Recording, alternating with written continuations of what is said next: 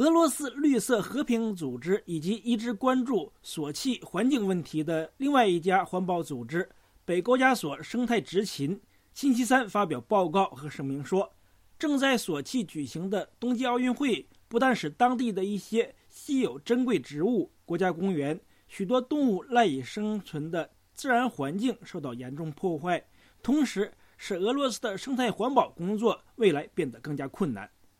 俄罗斯著名生态环保学者、科学院通讯院士和北高加索生态执勤组织的成员亚波洛科夫说，俄罗斯幅员辽阔，其实有许多比索契更好和更方便的地方本可以举办冬季奥运会，但是当局却偏偏选择了索契。他分析说，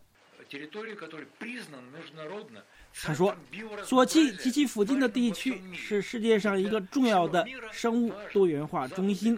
国际社会公认应对这个生物多元化中心加以保护。无论是现在的俄罗斯还是苏联时代都对此承认。俄罗斯和苏联政府都强调过，那里有高加索自然保护区，有索契国家公园等等，也就是说他们有义务和责任保护好这个生物多元化中心。但是现在却因为冬奥会在那里大兴土木，使这个多元化生物中心受到破坏。为什么呢？我的回答就是，这不是在发展体育，而是利用这次冬奥会使索契黑海岸边昂贵的土地能够被利用开发，来达到商业目的。所以这次冬奥会也就变成了一次商业活动。亚波洛科夫说，利用这次冬奥会，一些利益集团能够在索契附近的自然保护区和国家公园中兴建酒店、体育中心等各种设施，官员和富商们去那里度假休闲变得更加方便。他说，这次冬季奥运会对当地环境的影响在未来的很长的时间里将会逐渐显示出来。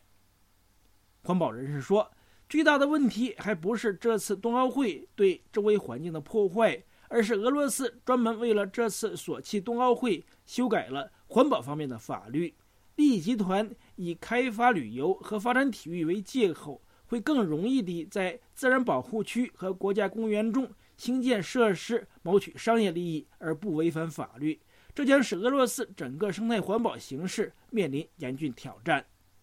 环保人士说，俄罗斯在2018年将主办世界杯足球赛，2019年将在西伯利亚的克拉斯诺亚尔斯克举办世界大学生运动会，许多自然保护区和国家公园都将因此再次受到威胁。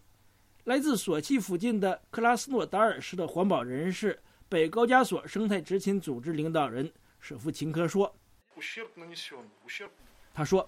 索契冬季奥运会对当地生态的破坏十分巨大，根本无法挽回。现在已经根本不可能把当地的景观重新恢复到奥运会之前的面貌。我们当然也非常清楚，没有人也不可能拆除天然气工业公司在当地建设的滑雪场和其他的设施。我们想说的是，这次索契冬奥会开了个非常不好和可怕的先例。我们现在的目的是想呼吁人们吸取索契的教训，使其他地区的自然环境不再受到破坏，不能因为个别人以办体育项目为借口，在国家公园中大兴土木而糟蹋大自然。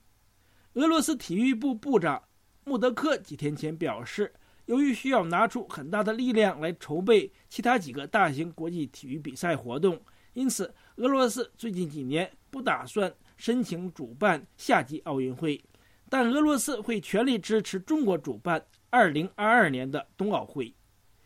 与此同时，索契附近的一家法院星期三以破坏公物为名，判处当地著名环保人士维基什科3年徒刑。维基什科也是北高加索生态执勤组织的领导人，他曾激烈批评索契冬奥会对生态环境的破坏。当局已在冬奥会开幕前2天把他拘禁。维基什科的一名同伴去年被迫逃亡国外，目前已在爱沙尼亚申请了政治避难。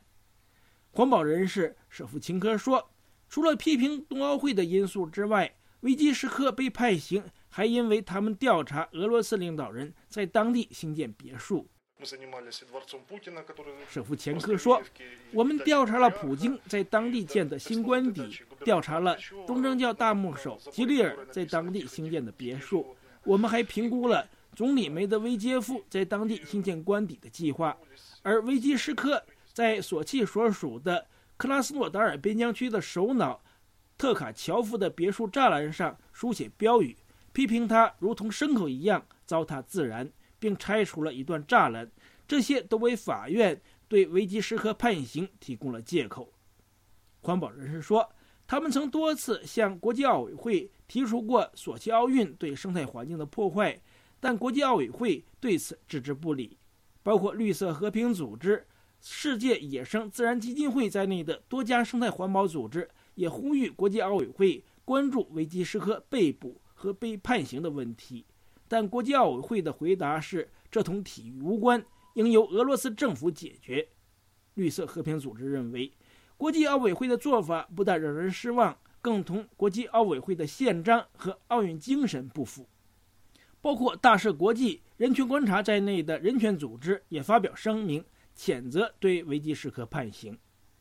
俄罗斯官员否认奥运破坏生态。索契市长说，索契几乎成为没有污染的城市，现在能做到污染物的零排放。主管奥运的俄罗斯副总理科扎克说，由于有效的治理，索契目前的空气质量大幅度提高，这要比过去清新好几倍。俄罗斯总理普京说，国家为索契的基础设施建设投入了大笔资金。他强调，奥运会结束之后将会继续发展索契，使索契成为旅游和体育中心。但有报道说，俄国政府尚无明确的计划在奥运会结束之后如何使用体育场馆。为了兴办旅游中心以及使那些奥运场馆能够继续被利用，俄罗斯还需要为此再投入数十亿美元。